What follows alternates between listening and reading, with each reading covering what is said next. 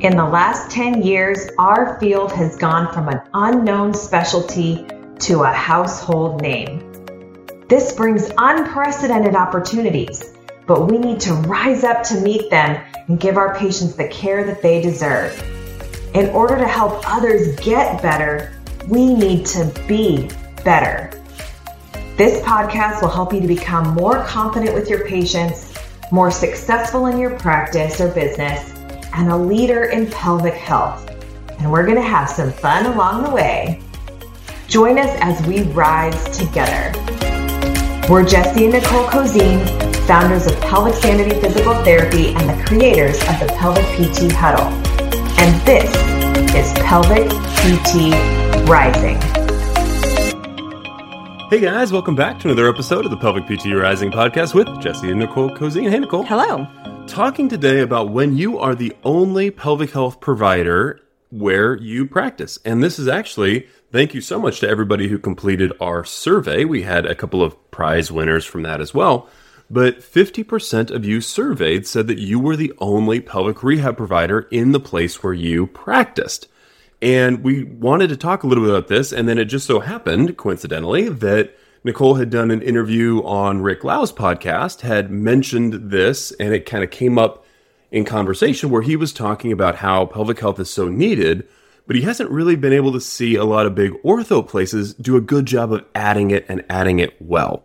And you, Nicole, had kind of agreed, had a little bit of nuance there, obviously, to that discussion, but we thought we wanted to pull that out. Since half of you guys are in that situation, wanted to pull that out and talk about it. So that's what we're going to talk about today. Before we do, one quick announcement. We're really excited that 1,000 of you, 1,000, more than 1,000 now, have signed up for our practitioner map. That's our totally free resource where you can get found by other practitioners, other patients, physicians who are looking for a great pelvic health provider. If you haven't done that yet, or if you need to go and check and see if you need to find somebody for a patient, you can find that at pelvicptrising.com/map. We're really excited about that resource for you guys. Totally.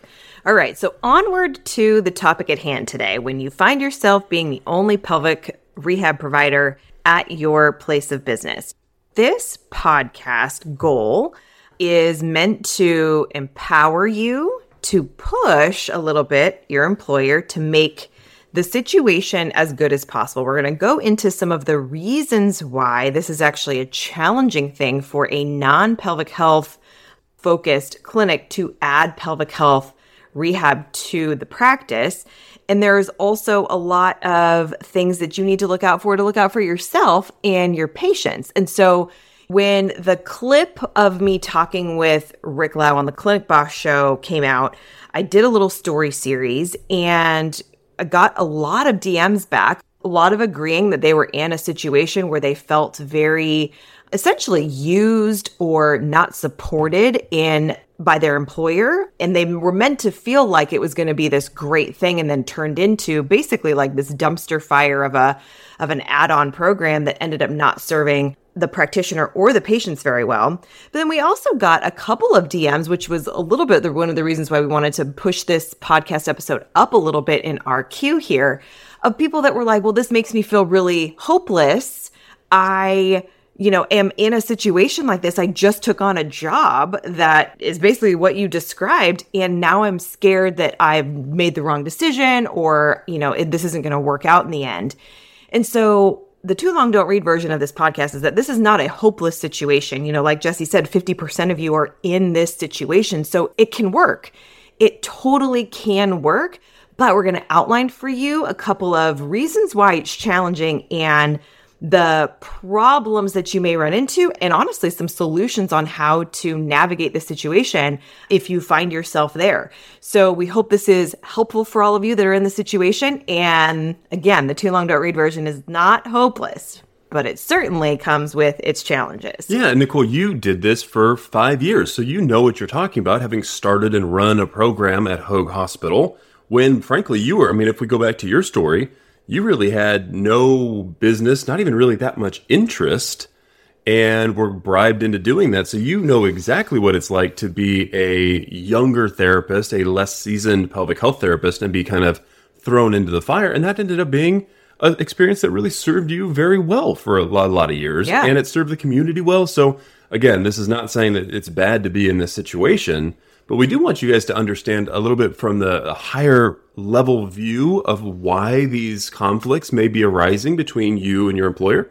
and give you the encouragement that you need to push to make this as good as possible for you, for your patients, for the whole practice, for everybody in this.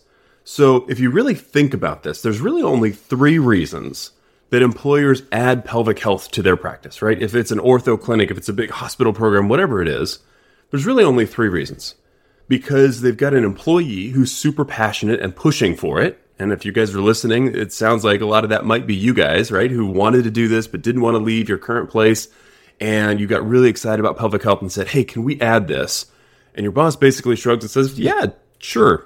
Right? Go for it. Go for it. And they'll probably be a little bit nicer about it than that, right? They'll be talking about being supportive. The next reason, though, is for them to make more money. They see it as a niche that's growing, which is certainly true, and saying, hey, I want a piece of that growing pie.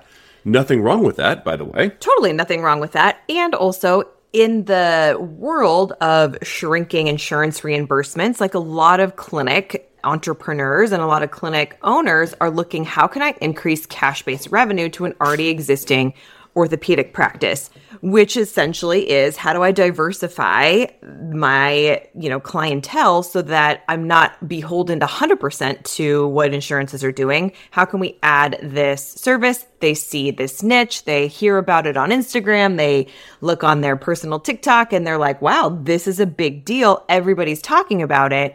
And so they want to add that to their current, essentially, revenue stream. Right. And then the third reason is because they really do genuinely see a need in the community. They're passionate about it. Maybe that's, a boss who had a child themselves and is now passionate about providing that kind of care to their local community, or they just see the need. And I would say that some hospital-based services will fall into this, right? There is a desire for the hospital-based program to serve all different types of people. So they will be like, oh, we need to add pelvic health, which is essentially what I ran into way back in the day, actually, with the hospital-based program that I started. But a lot of that is a little bit of also to make money or to expand their services and also reach a community need. Right. So they're not having to continue to refer out, for example, every time they do a prostatectomy surgery or something like that. So if you really think about it, though, those 3 reasons, the employee really pushes for it to make money or to fill a need in the community. For 2 of those 3, your employer has no real desire to do this that well, right? They just want it to either bring in funds, or they want to make you as the employee happy enough to stay that you're not going to go off and do your own thing or go and work for somebody else. So they don't have that passion for pelvic health. And that's really important, because if you haven't found it out already, you certainly will if you're in this situation. A pelvic program gets hard. It creates inherent conflict between usually the way things are done for everybody else and the way things are done for you. And Nicole has shared like a really just simple example that you don't even really think about. But Nicole, at Hoag, you were demonstrating to your bosses that you had almost 3 times as much paperwork as your colleagues. Because you were spacing out visits, you couldn't get people in, you had a larger caseload, they had more reauthorizations. And so all of a sudden, you were in this different boat where you were doing 3 hours of paperwork a day. And originally, they were expecting you to do that on your own time. Right. So I was under the same expectations as everybody else, even though I had 3 times the caseload. And, me being a young therapist, I was like, when they kept being like, oh, this note isn't done, what's going on? I was just like, gosh, am I not efficient enough? What's the problem with me? And suddenly I was like, wait a second. 2 of my other colleagues over here seeing patients 3 times a week. That's 1 person that they have. I have somebody that I'm seeing once every week. Like that's, a third more charts that we have, or 3 times more. So it was just like, oh, I have the patient volume, even though I'm being held to the regular standards of everybody else. Right. And you eventually went back to your employer with that and said, hey, I'm going to need more paperwork time, or I'm going to need to stay late and do this on the clock. I'm not going to continue to do this in my off hours, which they agreed to, which was a great thing. But you can just see, we're going to give you some more examples. I just wanted to give you one real life one from Nicole's experience of how this gets hard or how the rules have to start to bend for you guys as pelvic rehab. So a couple of I'm just going to list these off, Nicole, and if you have thoughts on any of them, just jump in. But you have to have a private treatment room that is thoughtfully designed. It can't just be a broom closet. Yeah. I mean, I feel like this is one of the other things, right? If a person that's not looking at pelvic health as a passion looks at like the specs that they need in order to do this, they look, hey, do you have a treatment room? They like check the box and it's like, sure. But then are they thinking about where that treatment room is? What's just outside of that treatment room? How big is it actually? Understanding that people are going to be undressed in there. Is it a door that, is easily accessed or accidentally gone into by somebody? Are we going to put a lock on it? Is that even allowed? Like there are so many things to think about, even just in the layout of the clinic, where this space is that you're going to have. Not to mention how you decorate it. And, we're getting table warmers and real linens and essential oils going, and the music needs to be different. It can't be, Justin Bieber bumping in the outside where the football team is. Well, I'm going to disagree with you there, Nicole, because it can always be Justin Bieber. It can always be Justin Bieber. In fact, we have Justin Bieber sometimes at the clinic in Justin Bieber days. Yes. Right. It's not Eminem. Right. It's not Eminem. Right. No Lose Yourself is coming into the thing where, you're... Lose your pants in the... No, it's not going to work. It's not going to work. Guys, but even linens, right? They have to maybe go and get patient gowns that they haven't been getting before. You don't necessarily think about that. Equipment they're going to have to order. Just having gloves and slippery stuff and free up, that's all a headache for your boss. Things like the patient population being different, right? Nicole just mentioned, maybe if you're an ortho place, you're getting in a whole lot of like high school kids, and now this young mom with a 6-week-old baby has to walk through these guys throwing weight around, and the baby's crying in the room. The high school kids are thinking that's crazy, right? It's just a weird dynamic sometimes. Yeah, and not even to mention too, like public health population are more sensitive to things, right? So now all of a sudden your equipment needs are different. Jesse mentioned slippery stuff. What if somebody thinks that they're allergic to slippery stuff, which by the way is not very common. However, you need to have options for folks. And now we're trying to get samples, and who's going to call those people? And, someone might not like free up. We want coconut oil instead. And now all of a sudden we're having to have a lot of different options for folks, which, objectively is not that big of a deal, but to somebody who doesn't understand the population, it can seem like you're asking for a lot of little stuff, and it's basically like a nuisance, right? And so you can kind of see where all these things are going to start adding up with your asks, and you can see where some of this like conflict is going to start to happen because they're not going to really understand, wait, what the hell do we have to do for the one person who might need it? And it's like, yeah, for the one person who might need it.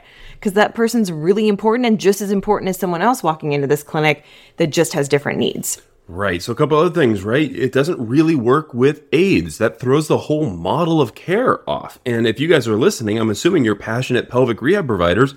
You're probably pushing for hour-long sessions that are all hands-on and one-on-one with your patient.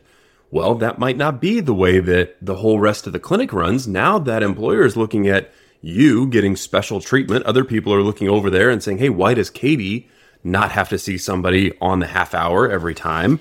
It's just creating this inequity within the practice that a lot of times employers don't really love. Yeah. And you know what? I think too, if you're sitting there being like, well, gosh, I use aids and I kind of think that that's really great, or it works well for me, right? In my constrained situation. And it can. We're not saying that this is terrible. However, if given the opportunity to work one-on-one with your patient and see if the exercise, the squat jump thing off of a step is creating incontinence, that might be much better completed with you being able to talk about that versus to a 16-year-old kid who's an aide who thinks they might want to go to PT school, thought they were going to get into being an aide to watch people do zigzag drills and ACL rehab. And now all of a sudden they're watching a 30-something mom and they're not really sure why she's doing the squat jump thing. And they don't really know, are your symptoms there? And the mom's not going to be like, well, I leaked a little bit with that.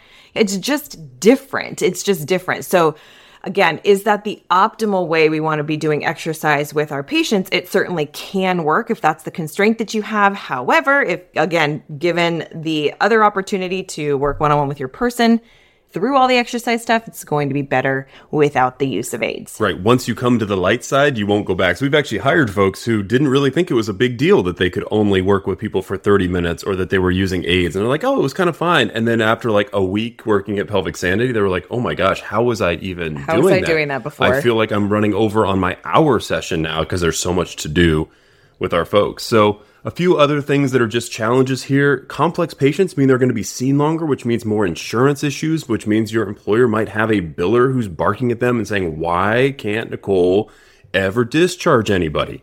And if you listen to this podcast, you know what Nicole thinks about that word. So that's going to be a bigger challenge. You, as a pelvic rehab provider, are going to want training and mentorship that your employer cannot provide. That is probably one of the biggest things as we talk about all this. Like, they literally don't have the personnel, by definition, for those 50% of you to do this. And so how are they making up for that? And how are they making sure that you feel supported and confident?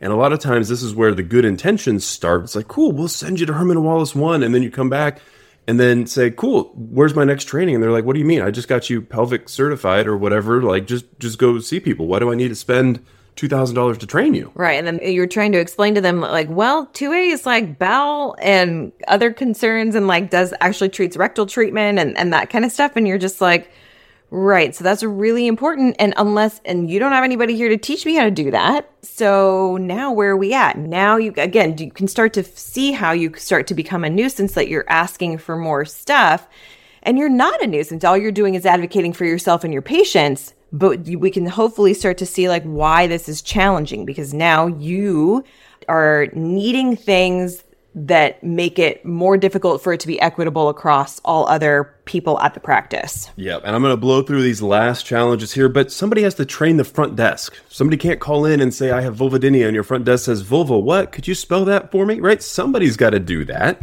They've got to add stuff to the website. For some people, that's a real pain in the butt if they don't know how to do that. They've got to do paperwork and have all of the questions about sexual health and bowel health and gynecological history, all of that stuff on their things. And is that going to go to everybody or just the pelvic health people? Well, now that complicates things in your EMR. You've got different equipment. You have a new marketing challenge. You have to go to different doctors and different places to do that. They're not really passionate about the program in the beginning. And so this is one of the reasons. So we just wanted you to see all of those different potential areas of conflict.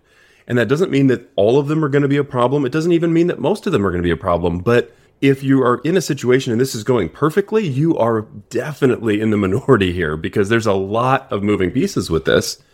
And I think this is one of those areas where sometimes we see the pelvic rehab provider, especially if it was that employee who really pushed for the program, being so gung-ho and so wanting to make this thing work, that now they're putting themselves in a position of taking on extra work, often unpaid extra work, to go and market to that doctor to get people in the door because they started this program. So if you're listening and that resonates, you're definitely not alone. Or the person who has to go and actually train the front desk, because who else is going to do it? Who else knows enough to actually go to your front desk and teach them about the different conditions and how to answer the questions? Well, that might be you as the practitioner, but is that part of your job responsibility? Is that causing resentment between you and the front desk? Are you being paid for that time? Yeah, and I'll tell you just a real quick story about what I had to do, and I ended up doing this at the hospital program. I ended up taking the front desk people out to lunch sometimes because I was like, well, can we just go get lunch? Like, I'll buy you lunch and let's just talk about these conditions. Because if somebody calls, I want you to be able to route them the correct way and make sure they get the correct paperwork and all of that stuff. And to be honest, one of the people was really resistant. She didn't want to do more work because it was causing her a bigger problem. No one asked her if we were going to add a pelvic health program. Now all of a sudden I'm trying to get her to do something and I'm not her boss. Right. And so I remember one of the times when she was acting all nice at the beginning and then started to kind of be a little bit bitchy towards me. And I can look back now and be like, oh, I understand why she was a bitch. That was not a good position that she was put in by our management team. Like that was a mismanaged situation. I can see that now, but all I'm thinking about are the people that are calling, and I'm just trying to get my job done. And it just causes like so much friction. So then I go to my manager and, I'm like, she's being a bitch and she's not doing her job. Like, can you tell her to do this? And they're like, well, I think it's fine that we just use the paperwork. And now all of a sudden it becomes something that we're just trying to Band-Aid over versus actually changing the system. And as y'all know, if you are in a hospital-based program, changing anything that has to do with paperwork requires lawyers and the forms committee and all this bullshit that, I didn't realize when I was first saying yes to this. So we want you guys to think about it and ask two questions, really. What do patients deserve? And are they getting that? And then what do you as the employee deserve? And are you getting that? Right? Is it working for the patient and is it working for you? And a lot of times there's a little bit of a dynamic tension there where it's really hard for both of those to happen. So maybe you're the one running around and making it work for patients, kind of like Nicole was trying to do, taking the person out to lunch, doing all the extra stuff, going the extra mile in order for patients to get what they deserve. But then are you actually getting what you need out of the situation? Are you getting ongoing mentorship training? Are they ponying up for more Con Ed? And maybe more Con Ed than your coworkers are getting? And are they paying you for your time in order to do these other types of tasks that aren't technically, at that point, patient-focused and revenue-generating, they could see, right? We all know that marketing is essentially revenue-generating, but that's not what you were hired to do. You were hired to see patients. And now when things are getting taken away from that time, then that becomes very difficult. So are you getting paid for that? Or is there some sort of compensation structure to allow for you to do these other non-patient-related tasks? And are patients getting the kind of care that they deserve? Is that we did a podcast a long time ago, Nicole, about would you be proud to have a family member come to your clinic or a close friend? Would that be an experience that you would want for them? And I hope the answer is yes. So those are the two things to ask yourself. Are the patients getting what they deserve? And are you, as the employee, getting what you deserve? And we wanted to, again, I know we've listed all of those challenges kind of in the middle of this podcast.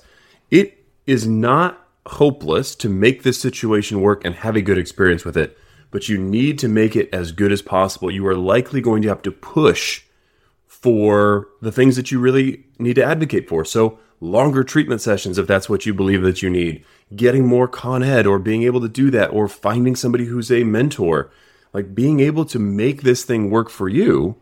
And then at some point you just have to decide, is this working? Because one of the cool things about the way that our field is going with the rise of cash-based physical therapy practices is that there's options out there, that you don't have to be almost swimming upstream against all of this stuff, right? All of those different challenges, that's a lot of work and effort and friction sometimes. And if that's not going well, or you're feeling burned out, or it's not providing the kind of environment that you really want. I know so many of you guys are so loyal and amazing people and wanting to make stuff work. But to remember, there's also more and more options out there than there have ever been. And that's one of the things. We've got a whole hiring directory on the practitioner map. But if you're in a position that's not working and you've pushed for what you need and you're not getting it, you might want to explore another option. Absolutely. And then the other thing I'm going to say about that is that I got a really interesting DM from somebody that was in response to that little clip that we alluded to at the beginning of the podcast. And she was basically describing, hey, I just started, I just took this job and so far so good. Like everything's great. And I was like, great. Then all of those problems that we listed aren't happening. That's wonderful. And also, can be a little bit of the honeymoon period right now where everybody's excited. Everybody said yes to the opportunity. You said, yes, you want to do pelvic health. Your employer said, yes, we can do the program. And at the end of the day, that's great at the beginning. And then when some of these, the rubber really does meet the road, is there still that same amount of support and the same amount of things that you thought you were going to get? Are you actually getting those things down the road a little bit? I want you to also think about that. And it's not necessarily anyone's fault, quote unquote, if it's not working out. What you do need to do is make sure that you're communicating well with your employer. If it's not, really stating, hey, this is what we set out to do. This is what the expectation was. This is where it's not being met. And what are we going to do about it? Knowing that not every single job is ever going to be perfect. You're not going to fix every single problem, but then for you to take a step back personally and say, what are my non-negotiables? If it's treatment time, then push for treatment time. You might have to give and take a little bit on something else. But ultimately, I love going back to those two things that Jesse mentioned. What do patients deserve, and are they getting that? And what do you deserve working at this place? Are you getting that? And if you can go back to those things and really work that, whatever system you're in, to make that advantageous for both parties, then that's great. And if we can't, then to Jesse's point, there are more opportunities with cash-based practices on the rise for job opportunities where you don't just have to open your own practice in order to have all of those things met very easily. Absolutely. So I hope this has been helpful for you guys. Would love to hear your experiences. This whole podcast was generated because of quite a few DMs that Nicole got. We love hearing from you. So if you're in this situation, if you're one of the 50% of pelvic rehab practitioners who are the solo pelvic rehab person in the place that they practice, please reach out. Let us know. Does this resonate at all? Have you seen these challenges? Have you seen other challenges that we didn't list on that grand old list of the ones we laid out? Or is it going great and you're feeling really excited about it? And either way, that is fantastic. We just want you to be in a position that you feel good about the care you're providing for others and that you're being taken care of yourself. And that's what we want for every single person who's out there. So I hope this has been helpful for you guys. As always, we'd love to hear from you and keep this conversation going. And let's continue to rise.